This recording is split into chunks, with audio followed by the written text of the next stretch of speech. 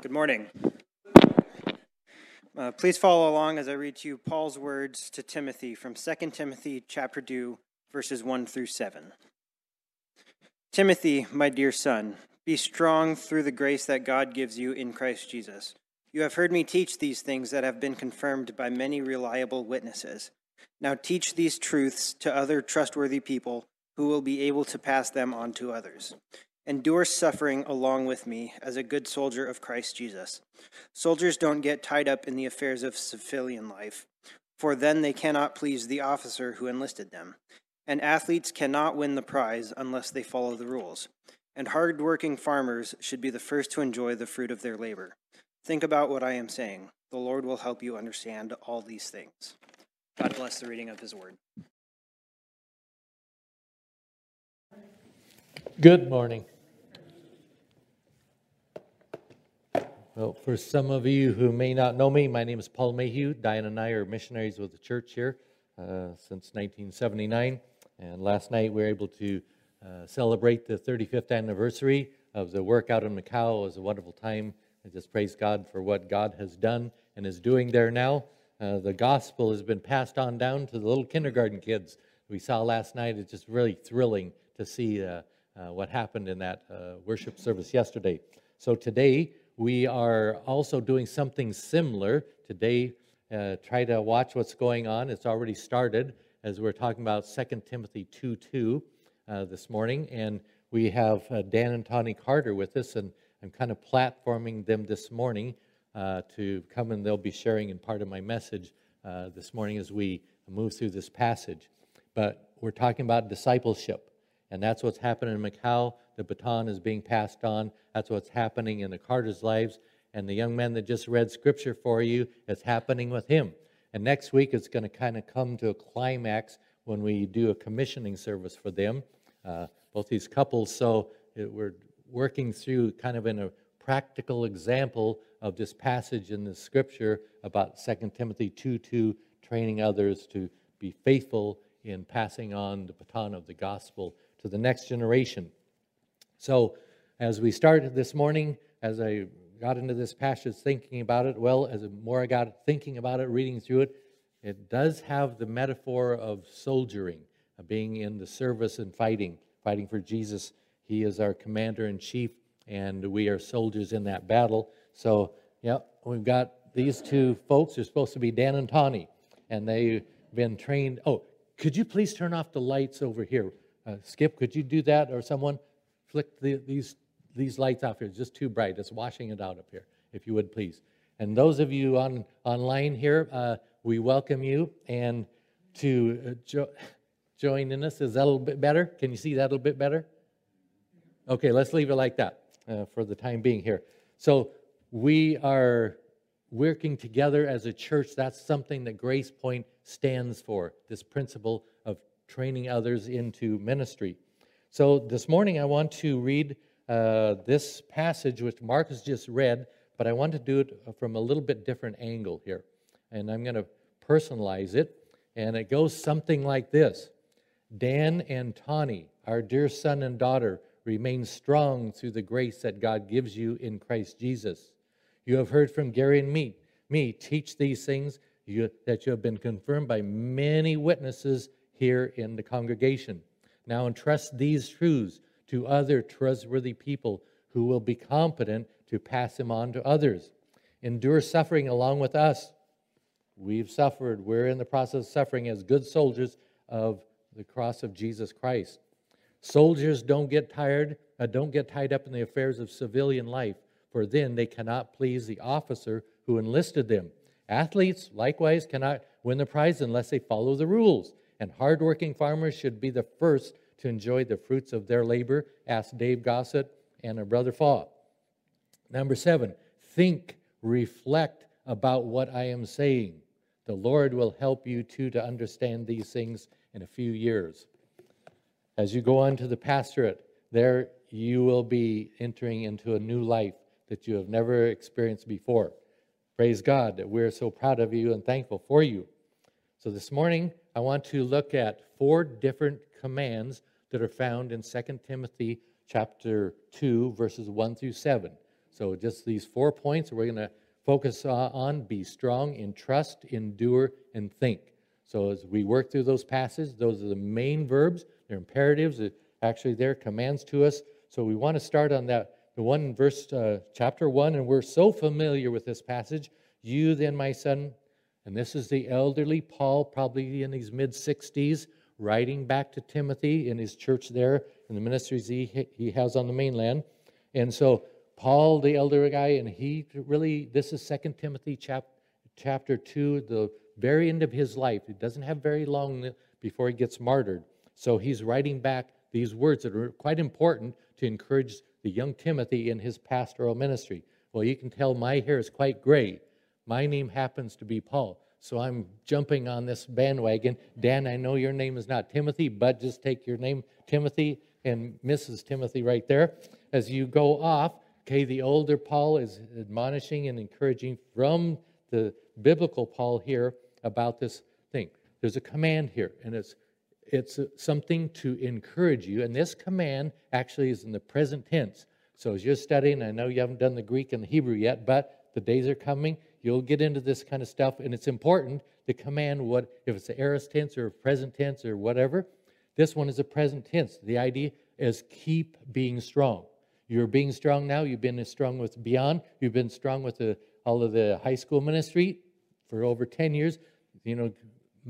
Moving up to 20 years of being strong. The command here, Paul says, like me, I know, I've watched you for 20 years. You've been strong. Keep it up. That's what it says. That's what the intention of this passage here in being strong. Keep up what you're doing and don't stop. Now, you say, oh, okay, well, that's cool. Be strong in the pastoral ministry. But I'll tell you, you haven't gotten there yet. I have 40 years of experience in this. Pastoring is a hard job. Don't let anybody ever tell you pastoring is an easy job. You get paid for sitting on your butt over there in the office. That does not happen. Being a pastor is really tough work and takes a lot of work to do things. It's going to require moral strength in your character, the both of you.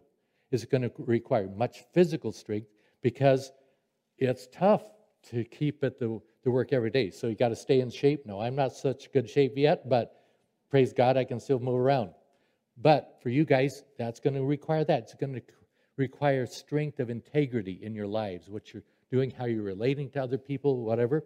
It's going to require a lot of mental strength for you as you move into the pastorate. So this, Paul really knew what he was talking to. A young man, Timothy, yes, probably physically he was a little bit weak maybe, but being weak physically is not what it's about in the pastorate. The pastorate has all this full orb of different areas, so keep being strong.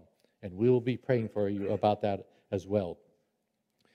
Then the next thing as we move into this section here is, I found this online, and this statement here. Oops, can you go back to the one where the guy's standing there with the soldier?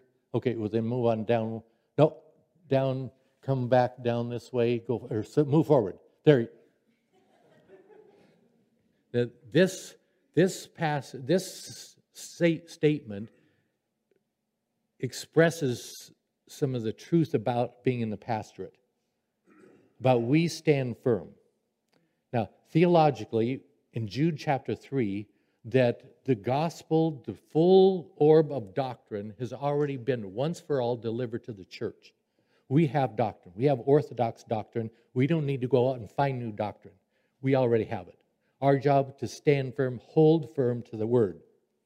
Now, we want to say, well, we're a fortress image here. Well, we're not a fortress image. We are a fortress image when it comes to the word of God. We hold this thing. We're not letting go. We're not letting anybody budge into it, crack it open, anything. We're holding firm. That takes a lot of strength to do it. Stand your ground on that. When it comes to the word of God, orthodox, evangelical faith, stand our ground. Now, when it comes to evangelism, breaking out, let's break new birth. 1.3 billion people in China still need to be saved. Who knows how many people need to be saved here in Ephrata? We need to break out the barriers, go get them, lead them to Christ. That we take an aggressive advantage on. But when it comes to the Word of God, stand firm, hold your ground, be strong in the Lord. That's what is trying to communicate there. Now the next one, go on down please. It's training Disciples, chapter 2, verse 2, the one many of us have memorized already. Chapter 2, verse 2 says, "And what you have heard from me before many witnesses, entrust or teach or commit to faithful men who will be able to teach others also." The idea of entrusting or committing is taking something and giving it to them. That's what the word is getting about. It's an aorist command. It's a bit different from the present command. We entrust something. I commit my life to you. I commit this doctrine to you. I commit, when I asked Diana to marry her, I committed my life to her 47 years ago. So that's a kind of a commitment. We likewise commit the Word of God, commit the teaching of the Word of, commit my life before you, as we've done in Macau for 35 years. We've committed to that. So you commit in two basic ways in the training. One is train with your words. People don't get saved by watching your testimony. Now, it's cool, and we got to have a good testimony, not playing that down, but people will not get saved by watching your life. Sorry. People get saved by the Word of God. They need to hear the Word of God, either written some way, get the Word of God. The Word of God is the power of God unto salvation to those who believe. We have to communicate the Word of God through our mouth. So, verbally, we do need to express the gospel. We need to teach the Word of God. That's what you'll be doing. Your main role down there is going to be helping people get sanctified. That requires lots of teaching. Likewise, the other way of teaching is our example. So, try to have the balance. Your life, more so your words. Keep your words accurate. Keep your words focused in the Word of God there. This command is an aorist tense, which means a principle of life. The first command means all the action, nitty-gritty, the details, pushing on. This one is a big picture up here. What do you do as your pastoral ministry? I entrust. I commit the Word of God to other people. That's your way of life and how you act, how you preach, how you pastor out there. So when you go to pastoring, I'm down here for a job. I'm here to commit the Word of God, entrust the Word of God to people who are trustworthy, reliable to pass it on. And then that's what our church is about. Grace Point's about this. We highly value the Word of God. And we have our faults and so forth, but in this area, we are passing it on. And now you've observed this 20-some years, or maybe 30-some years. You've watched us here. We believe in Matthew 28, 19, and 20, the Great Commission. The main principle is disciple, right? That's the main principle out there. Two ways to disciple: baptizing them. Second, teaching them all I've commanded you to do.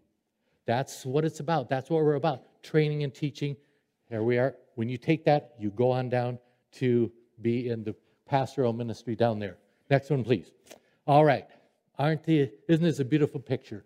Oh, sorry. There we go. This is beyond. Some of us haven't seen all these young people there. God is doing a wonderful work in Dan and Tani's life, through Dan and Tani's life, and now Dan and Tani are taking what they've received here, going on down to Latah, and next week we will have a kind of a climax to these 2 Sundays. Today they're going to come and share their testimony with you, and the next week we'll commission them as a service to go on down there. So Dan and Tani, would you please come up and share your part? As Paul said, and I think most of you know, this coming Sunday, March 27th, will be our last day as regular tenders here at Grace Point. And it doesn't mean we won't come back and visit, but just as regular tenders, this Sunday's our last day. And so after this coming Sunday, we'll be focusing on the process of transitioning to Latah. And Latah, by the way, is in Washington. Some people, it's close to the border. Some people wonder if it's in Idaho or Washington. It's a very small community, about 30 miles south of Spokane. So starting May 1st, I will officially be pastoring there. It's a small country church in a little community of Latah. So during the month of April, I will be in the process of moving into a house, a really cool house we want y'all to come and visit. It's 2 miles north of town, out in the country. And but in April, we're going to be back and forth between Latah and Ephrata, making that transition because I still have work to do on our house because we're going to rent it to Billy, April, River and Rocky Porter. And so usually when I tell people that we're going to rent our house to the Porters, people go, oh, cool. And I've got that a lot. And so I'm glad. That's a good sign they're not going to trash our house. So I'm encouraged about that. If they do, keep them accountable. She says she's going to make her dad fix anything they break, so that's good. So this coming Sunday will mark an end of a very important and meaningful era in our lives. With this in mind, we are so thankful to have the opportunity to express our thankfulness for all of you and for the profound impact that being a part of this church family for 2+ decades has had on our lives. And when I say Grace Point Church has had a profound impact on our lives, what I mean is God has worked through very meaningful ministry and relationships, like you saw up on the screen this morning, to cause us to grow spiritually, to bring healing after having grown up in very dysfunctional homes, abusive homes, and we've experienced a lot of healing from choices we made in our lives before we became Christians, and so just a lot of healing and growth has happened here while I've been at Grace Point. So in other words, we very much have been in the process of sanctification for 23 years here at Grace Point. And what do I mean by sanctification? And how does sanctification happen? Let me begin explaining what I mean by doing something I've wanted to do for a long time. I've always wanted to do this. This is so great that I have this opportunity. So I think you all know what's coming. Most of you do. So when we put our faith in Jesus and we are saved, we are justified. Right. So that means that we have been freed from the penalty of sin. So after we get saved and we understand what heaven's all about, we look forward to heaven when we will be glorified. Good. And I'll set that together. That was good. And then we will be freed from the presence of sin. So, and in this in-between time, between justification and glorification, we are in a time of being sanctified or sanctification.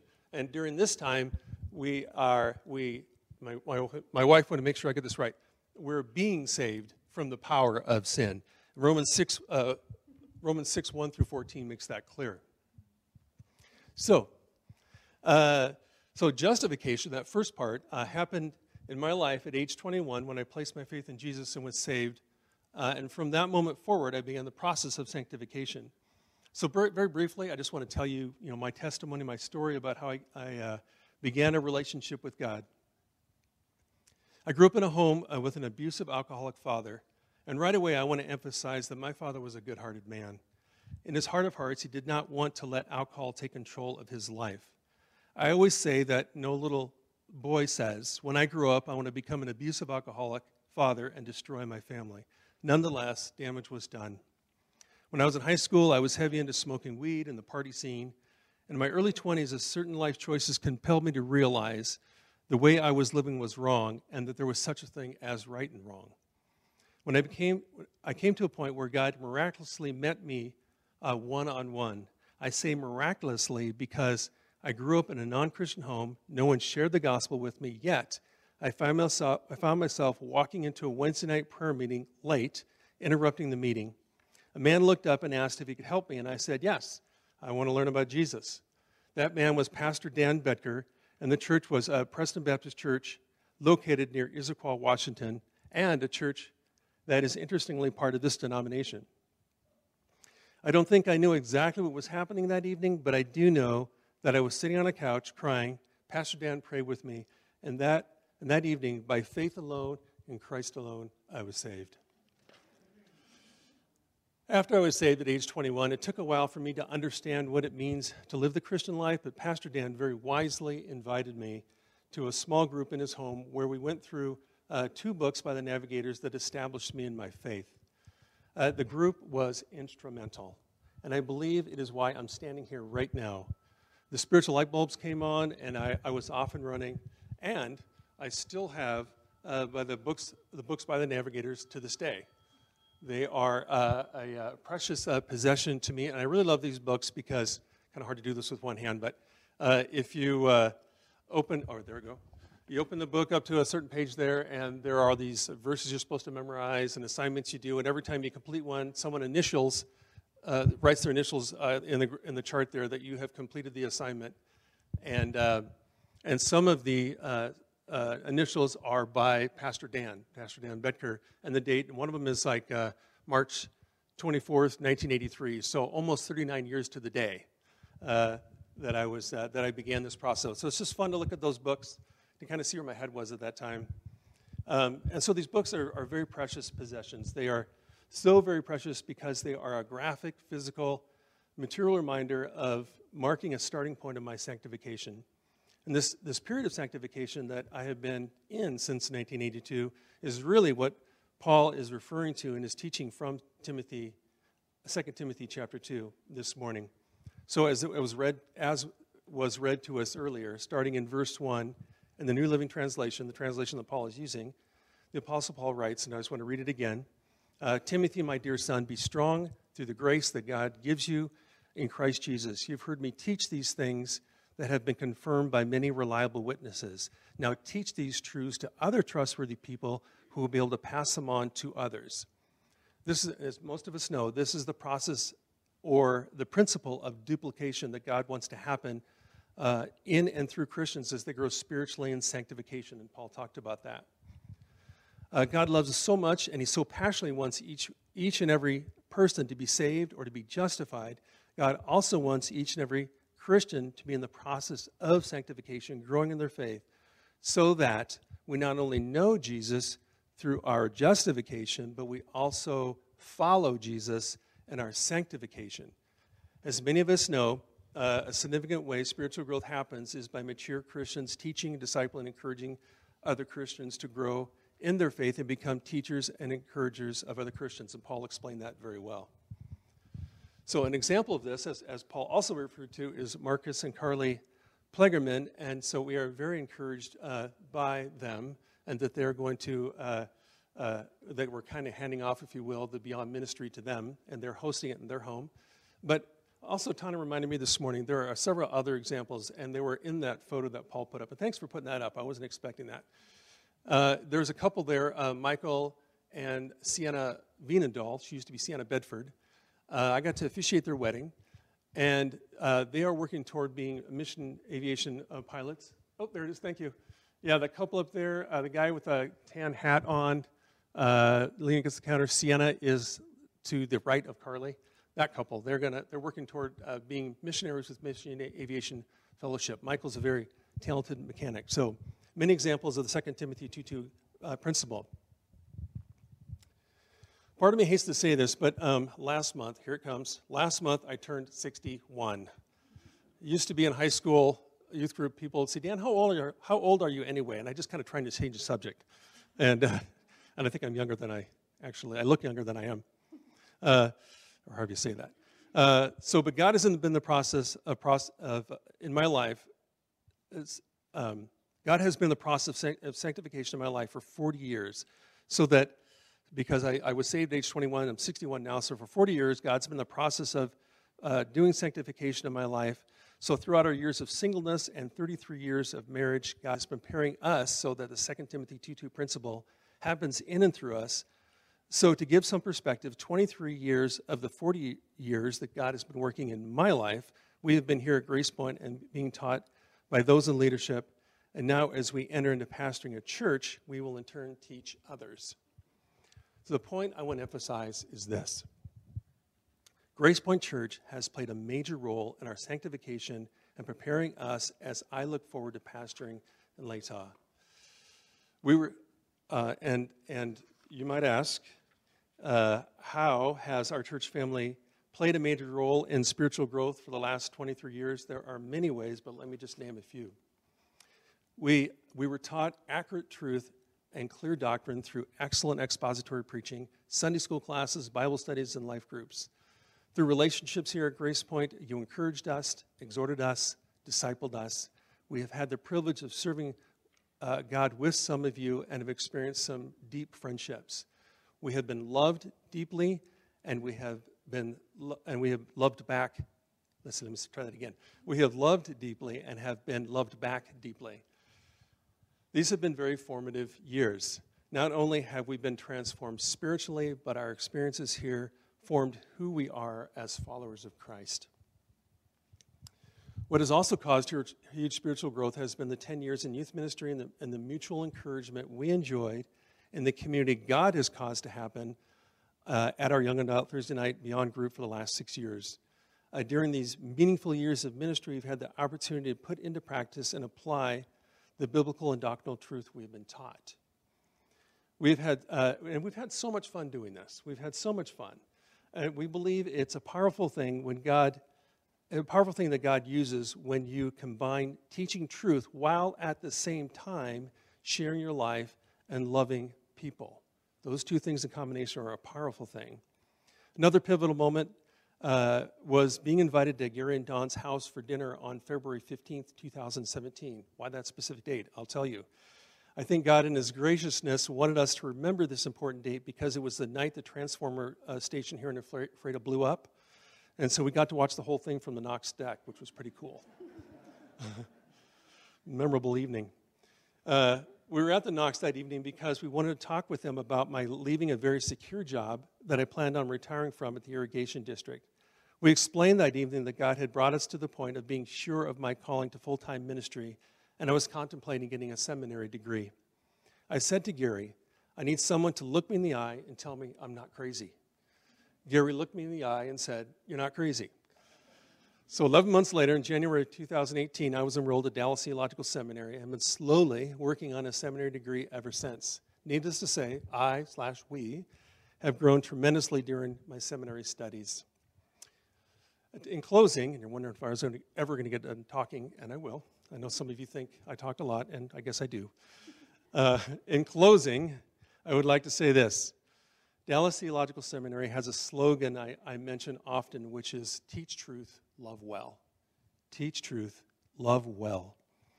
This slogan helps us to encapsulate our experience here. You all have taught us well and loved us very well. With 2 Timothy 2:2 in mind, we trust by the power and only by the power of the Holy Spirit, we in turn will teach truth and love well as we pastor in Latah. So, to you, our church family, please know that we are so deeply grateful for all your input into our lives. With deep sincerity, we say thank you so very much.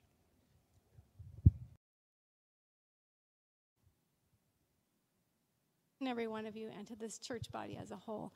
I think Dan has already said most of it, but I'm just going to tell two hopefully quick stories that I think really illustrate how deeply God has impacted us through this church body. The first one, most of you already know the basics of the story. You were here with us through it. When we lost our son Daniel 9 years ago, you guys walked us through the darkest night of our lives thus far, and you walked us through it so beautifully. Two things as I've thought back upon it that really stand out, that or what Paul is saying, is that the truth that had just been entrenched in us, and it just had become a part of who we are, so that when we lost Daniel, God through you had prepared us for that loss.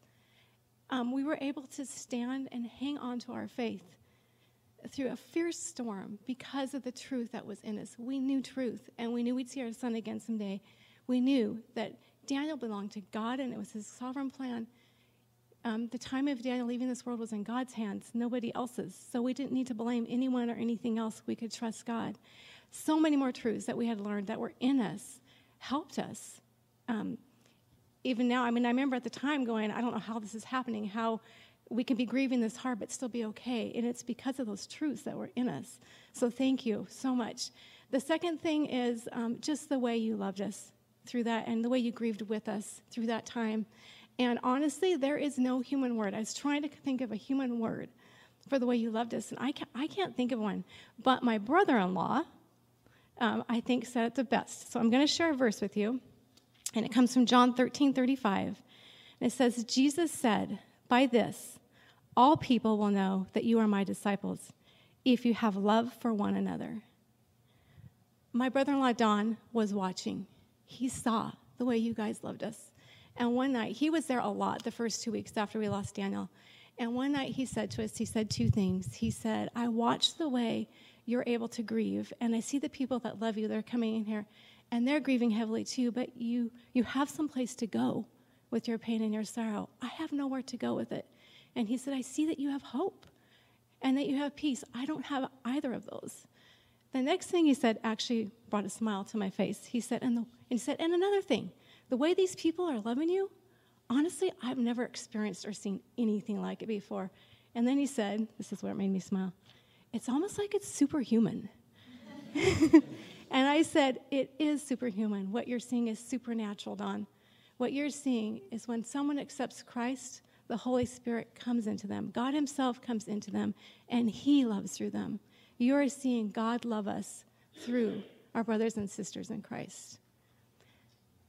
And as if that wasn't enough, 3 weeks later, fast forward, when we had the memorial service, and Brother Don was there again, and he was getting ready to leave our house that evening, and he had heard the gospel probably 3 times. It was shared multiple times during the service. And he's getting ready to leave, standing by our front door, and he turned and looked at Dan, and he said, is that all there is to it? And Dan again went through and shared with him what one must do to be saved. And he stood there with astonishment on his face and said, well, then I think I'm there. Just beautiful. So you never know. The world is watching, and it has seen that you are Christians by your love. Thank you. Second story, I'm hoping, am I doing okay? Okay, second story, I'm going to have to really, really go fast. So this is more of a personal growth and healing, forgiveness, restoration, reconciliation, and redemption that happened in my life here at Grace Point. And it has had tentacles that have gone way out beyond Grace Point that you don't know about, and I want you to know about this. So real quick, my parents got saved about 6 months before I was born. They started going to church at age 7 at an altar call by Pastor Young. I remember it to this day. The Holy Spirit worked in my heart, and I went forward, and I accepted Christ at age 7. About 2 years later, at age 9, I was baptized. Am I going too fast? Can you hear me? Okay. I'm like, and then about 5th grade, my dad started to really struggle, and we were kicked out of the church. And not long after that, he was diagnosed with what is now known as bipolar. And he continued to struggle and made a lot of really poor choices. By the time I was 16, my father was arrested, and by the time in my summer of my 18th year, he went to prison. And again, like Dan said, I don't want to say anything disrespectful towards my father. I had some beautiful, beautiful memories with my family. He was a loving man, but this happened, and he made choices. And so anyway, just before he went to prison, it came out that he had been having an affair for several years with someone, and that there was actually children involved. And so he had been raising our family and another simultaneously. So needless to say, my parents got a divorce, and at that point, I am just so grateful to them that they got saved. And I'm so grateful that I accepted Christ and the Holy Spirit was in me. Because I then, at that point in time, I went into my own personal time of rebellion. And by the grace of God, it was short-lived. The Holy Spirit in me, as I made unhealthy choices and ungodly choices, I made a choice that rocked my world. And I fell on my knees. I got in my car, and I drove myself to my sister's house. And she was one of the only people at that time that had been walking with God. So I drove to her house. I walked in her back door. I fell on my knees on her kitchen floor, and I confessed my sin. Then I fell I can remember clear as day, I fell with my face to the floor, laying on the floor, and cried out to God for his forgiveness. And in that moment, God met me there on my sister's floor. And it was at that moment I knew God forgave me for all my sin. I began to understand what I was saved from, myself. And at that moment, I began to understand what grace is. Okay, fast forward. Whoop. Okay, where are we at? Oh, okay, so then I got up and I started walking with God, and it was a little bumpy for a while. I got involved in a church. I started doing Bible studies, and eventually met Dan, and then we got married. Yay! And just before we got married, my dad got out of prison for good behavior, and he actually got to walk me down the aisle, and I'm so grateful for that. Okay, now, big time fast forward, 8 years to Grace Point. some healing and growth, of course, had happened during that time. But the way I think of it, it's like, when you make those little plants, you put seeds in there, you set them on your kitchen counter, and then they grow into these little tiny shoots, and then they're ready to go and be planted in the garden.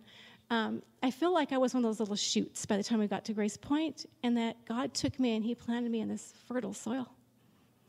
And I began to grow and understand truth like never before. And I had so much unprocessed pain and brokenness in my relationship with my father, and I needed healing. I wanted to forgive him, but I had no idea how to do it. So fast forward again, some of you might remember that we were the janitors here for a short time at the church.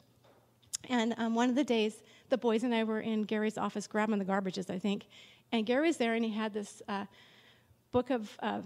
stack of books on his desk. And out of the blue, he says, "Tani, I know you like to read, and people keep giving me all these books, and they want me to read them and report back to them on me.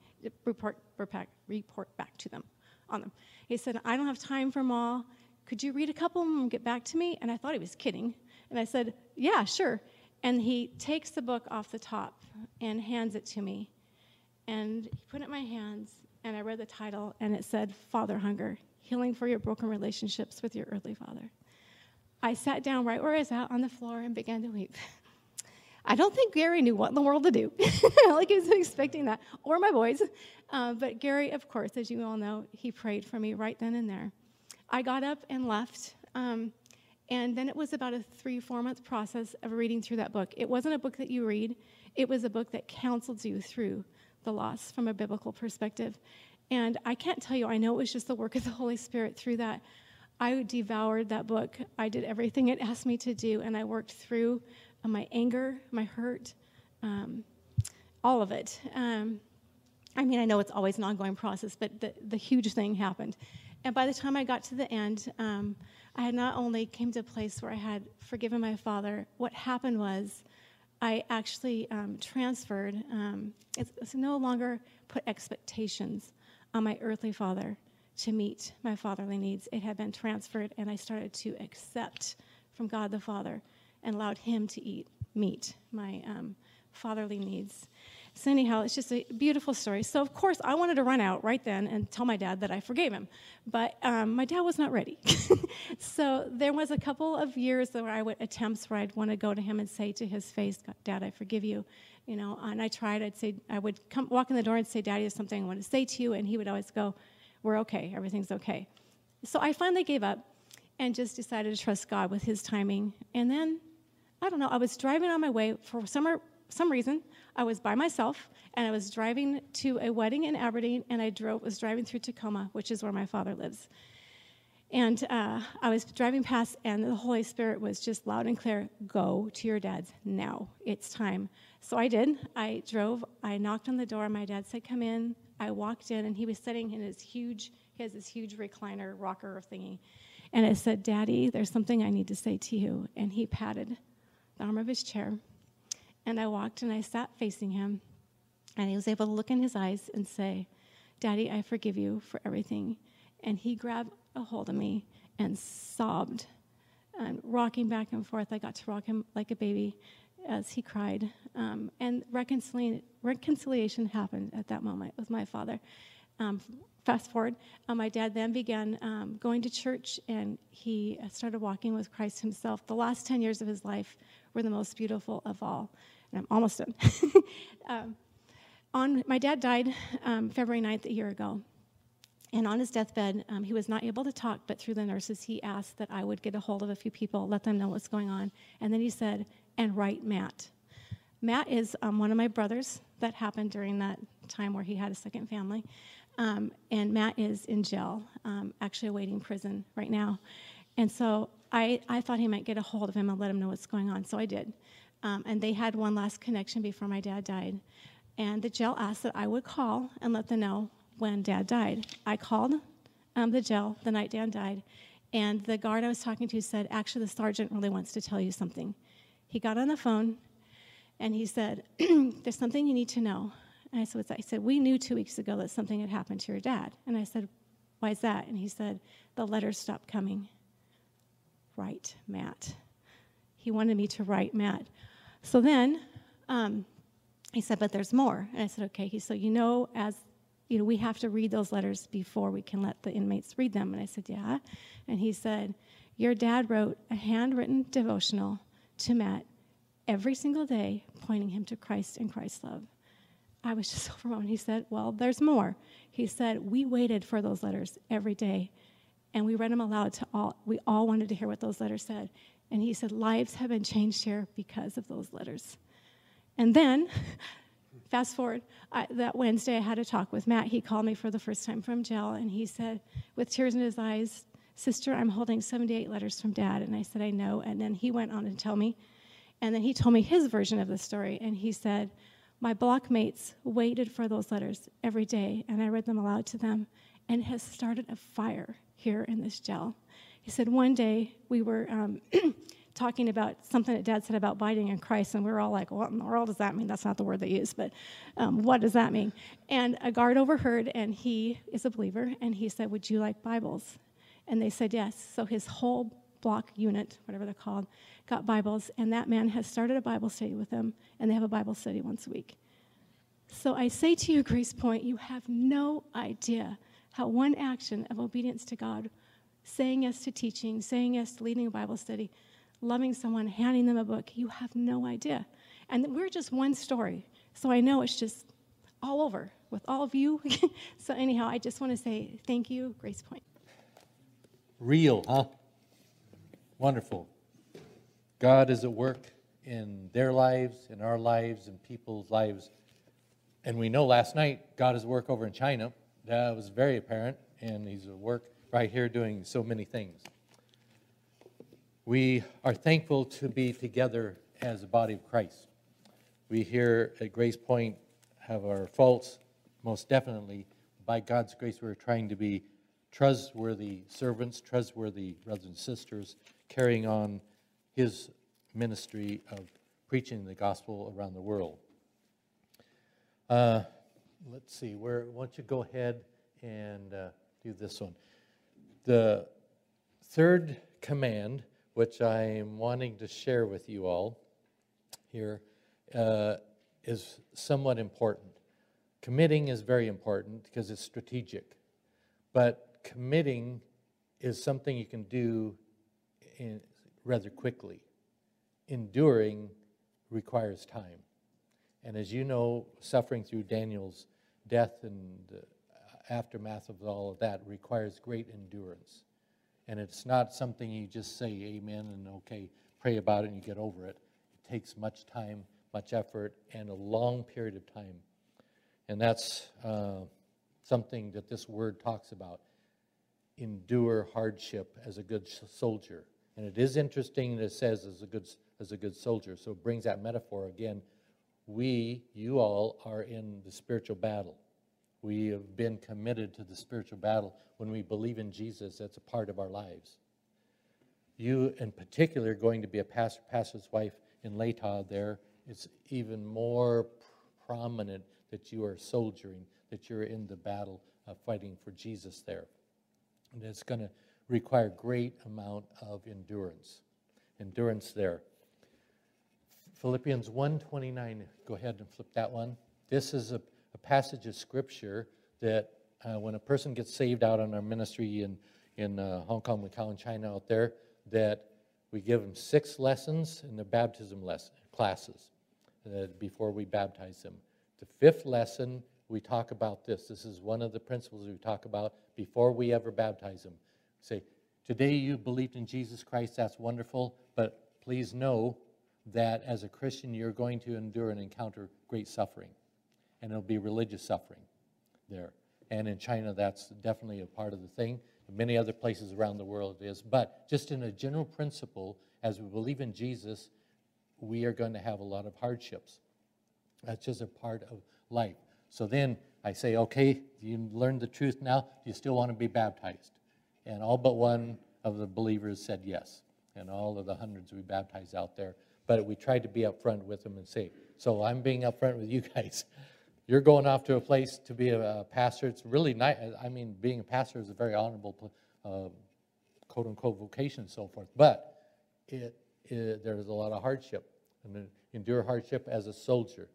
So as a soldier, what kind of soldier? It says a good soldier, not just a regular soldier, but a good soldier. If you notice the wording in that. So it's a compound verb in this command to us, and it's something to endure all kinds of pain, difficulty, hardship kind of stuff. So a good soldier, I've never been a soldier, so I don't know that. I've been a soldier for Jesus out in the Chinese context for 40 years, so I kind of know what that, you have to put up with a lot of stuff in that area. But this is something that, again, get your mentality as you go. Endure. Now, something just not to put up with, I got to gut it through and agonize through it. No, it's an honor and a privilege for you to do this, but nevertheless, okay, we're in this for the long haul. We're not here just for 5 years. The normal thing in America are pastors, they have 5 years and they're off to another place. No, you're out there for the long haul, like Gary here, for the long haul. We're in here to endure as a good soldier, a principle of life. When you get down there, be that good pastor, enduring the pastor's wife. Now, the last thing, there are three little metaphors that give up. One about a soldier there that's here about being a good soldier. Then there's another one about being active as a person who is an athlete. That's a good metaphor. Yes, you want to run well to do that and work hard at doing that. Then the third one talks about being a good farmer, and we mentioned about one of Dave Gossett being how to be a good farmer. He's good illustrations of the Fa family and the Gossets there. But the last one is I think I'm quite impetuous as my original nature. My character is impetuous. So you're a bit impetuous as well, I believe. You guys are kind of activists. You're doers more than sit back and contemplate kind of stuff. So this fourth command, there in verse 7, go ahead and go on down to the last verse down there on the number 4. It says, fight the good fight. They're thinking in the fight. So about that, to think. So that's what it says, to think on these, consider on these, cogitate on these things that have been given to you. Seriously consider the 3 commands before in this context. Seriously consider, be strong, stand firm. What you're supposed to be, keep at it. And then consider how to commit to good people, trustworthy people. Keep considering that. Think about that as you're in the pastorate. And then about enduring. Yeah, think about it. Yeah, it's tough. It's not easy. In the battle, thick of the battle, maybe you want to give in, you want to whatever. Okay? Think about these things and kind of lay back and cogitate a bit on it.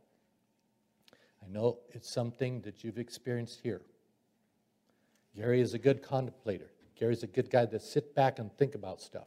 He didn't make decisions on the fly. He would think about things well. It's a very strong point that Gary had for us and helped.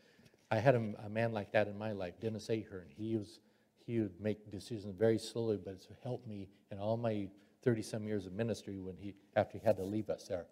Think about these things that you have learned here, that you know of the Word of God as you carry on in your ministry. Be strong. Someone go ahead to the last one, please. Be strong in the power of His might. Ephesians 6:10. I think you're memorizing that right, or working on that right now, putting in the armor. Same word, same command, same exact thing. Be strong in the power of God's might. The might and the power that you have in your own resources is going to drain out about the second day you're there. It's not going to last hardly at all.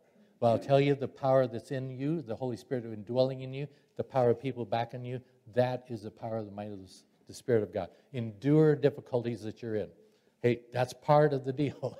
That is. Okay, learn how to train up, keep your focus like you have right now. Very good, super. How have you done in beyond? Train, focusing on the next generation. And then remember, take some time to cogitate. Take some time to back off and think about things, and big picture stuff to see where God is leading you in your life. The very last picture, please. There about the soldiers. All right. You are well trained. You're sufficiently trained. It's just like Gary and me preparing a sermon. We never have enough time to prepare the sermon. It's already Sunday morning, got to preach. We never have enough time. You'll have that every Sunday, all the rest of your life. It'll be that way. But be assured, you are well trained. You have enough to go. You're prepared. All the things in life, all the things you've experienced here, you are prepared well enough to where God puts you, you will succeed. Don't worry about failing. God is in you. He'll help you. Don't worry about that stuff. We are sending you. Next week, you're going to have official send-off. We are in back of you. That's something you can count on. Now, as I say that, I want to give a challenge to Grace Point, us. There's a board here and a board back on the round table back there. And one of it says, the Carter Prayer Challenge. This is about prayer. And it goes up and down like this. So I am challenging you all to pray for the Carters either daily or weekly from May 1 of this year to next year, April 30th, 1 full year, to pray for them either daily or weekly. And if you're willing to do that, please sign your name up here. This place, put your name, telephone, and what if a day or week, whatever you want, just tick it off. So please do that right after the service here, or next Sunday will be the next opportunity. If you want to go home, think about it, pray about it, and what you're willing to commit, because they need prayer warriors. They need people standing back of us, like us missionaries. We did this for 40 years. We have, I think, 800 people or something like that pray for us to be in back of us. It helps us. God's with us, with you in this endeavor. So we are prayer warriors here. We believe in prayer, so please prayerfully consider about signing up for them on this. Now, the other board is, clipboard is, it goes like this. Now, this one has a promise or a commitment from us, Grace Point, to you. We, at the leadership of Grace Point, are committing to provide 1 year of member care for you guys. That means we're going to come and visit you at least 4 times. Once each quarter, we're going to come and visit you, see how you're doing, pray with you, maybe go out to eat with you, maybe go shoot guns with you. I don't know. We'll do something with you and talk with you and see how things are going. And if you need to talk to somebody, we're available. Some of us has experience in different areas. We'll be available. We'll take people with us when we go down. So, brothers and sisters, who wants to go visit them on one of these quarterly visits? Are you willing to? If you're willing to, again, name them, and then put which quarter you might be. Right now, I know it's a year out. Okay, what quarter might you be willing to do this?